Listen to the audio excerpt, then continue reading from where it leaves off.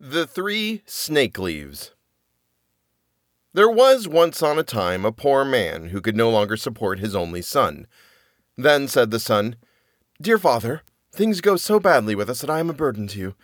I would rather go away and see how I can earn my bread." So the father gave him his blessing, and with great sorrow took leave of him. At this time, the king of a mighty empire was at war, and the youth took service with him, and with him went out to fight. And when he came before the enemy, there was a battle and great danger, and it rained shot until his comrades fell on all sides. And when the leader also was killed, those left were about to take flight. But the youth stepped forth, spoke boldly to them, and cried, "We will not let our fatherland be ruined." Then the others followed him, and he pressed on and conquered the enemy. When the king heard that he owed the victory to him alone, he raised him above all the others, gave him great treasures, and made him first in the kingdom. The king had a daughter who was very beautiful, but she was also very strange. She had made a vow to take no one as her lord and husband who did not promise to let himself be buried alive with her if she died first. "If he loves me with all his heart," said she, "of what use will his life be to him afterwards?" On her side, she would do the same, and if he died first, would go down to the grave with him. This strange oath had, up to this time, frightened away all wooers, but the youth became so charmed with her beauty that he cared for nothing, but asked her father for her. "But dost thou know what thou must promise?" said the king. "I must be buried with her," he replied, "if I outlive her, but my love is so great that I do not mind the danger." Then the king consented, and the wedding was solemnized with great splendor. They lived now for a while happy and contented with each other, and then it befell that the young queen was attacked by a severe illness, and no physician could save her.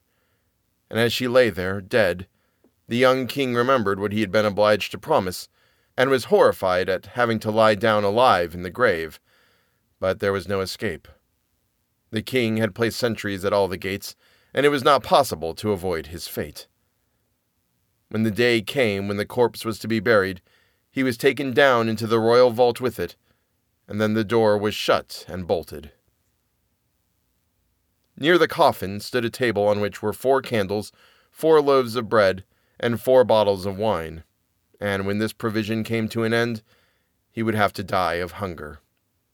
And now he sat there, full of pain and grief, ate every day only a little piece of bread, drank only a mouthful of wine, and nevertheless saw death daily drawing nearer.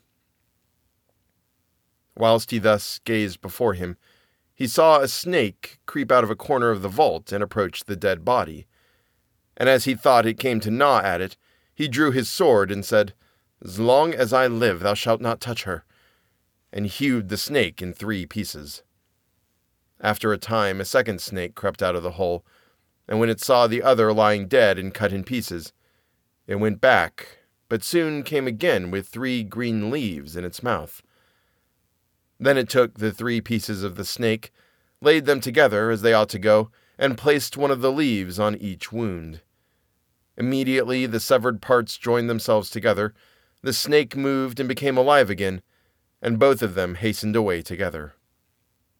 The leaves were left lying on the ground, and a desire came into the mind of the unhappy man who had been watching all this, to know if the wondrous power of the leaves, which had brought the snake to life again, could not likewise be of service to a human being. So he picked up the leaves and laid one of them on the mouth of his dead wife, and the 2 others on her eyes.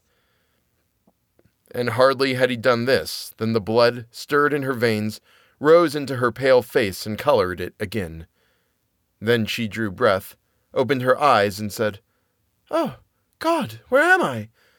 "Thou art with me, dear wife," he answered, and told her how everything had happened, and how he had brought her back again to life. Then he gave her some wine and bread, and when she had regained her strength, he raised her up, and they went to the door and knocked and called so loudly that the sentries heard it and told the king. The king came down himself and opened the door, and there he found both, strong and well, and rejoiced with them that now all sorrow was over. The young king, however, took the 3 snake leaves with him, gave them to a servant, and said, "Keep them for me carefully, and carry them constantly about thee. Who knows in what trouble they may yet be of service to us?" A change, however, had taken place in his wife. After she had been restored to life, it seemed as if all love for her husband had gone out of her heart. After some time, when he wanted to make a voyage over the sea to visit his old father, and they had gone on board a ship, she forgot the great love and fidelity which he had shown her, and which had been the means of rescuing her from death, and conceived a wicked inclination for the skipper. And once, when the young king lay there asleep, she called in the skipper, and seized the sleeper by the head, and the skipper took him by the feet, and thus they threw him down into the sea. When the shameful deed was done, she said, "Now let us return home, and say that he died on the way. I will extol and praise thee so to my father, that he will marry me to thee, and make thee the heir to his crown." But the faithful servant who had seen all that they did, unseen by them, unfastened a little boat from the ship, got into it, sailed after his master, and let the traitors go on their way. He fished up the dead body, and by the help of the 3 snake leaves which he carried about with him, and laid on the eyes and mouth, he fortunately brought the young king back to life. They both rowed with all their strength, day and night, and their little boat flew so swiftly that they reached the old king before the others did. He was astonished when he saw them come alone, and asked what had happened to them. When he learnt the wickedness of his daughter, he said, "I cannot believe that she has behaved so ill, but the truth will soon come to light," and bade both go into a secret chamber and keep themselves hidden from everyone. Soon afterwards the great ship came sailing in, and the godless woman appeared before her father with a troubled countenance.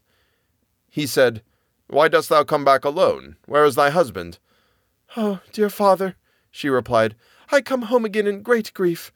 During the voyage my husband became suddenly ill and died, and if the good skipper had not given me his help, it would have gone ill with me.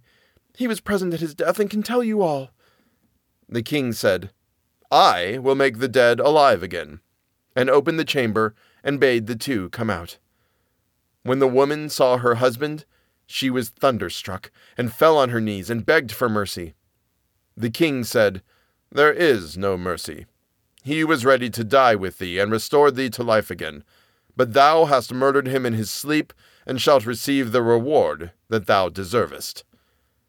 Then she was placed with her accomplice in a ship which had been pierced with holes, and sent out to sea, where they soon sank amid the waves.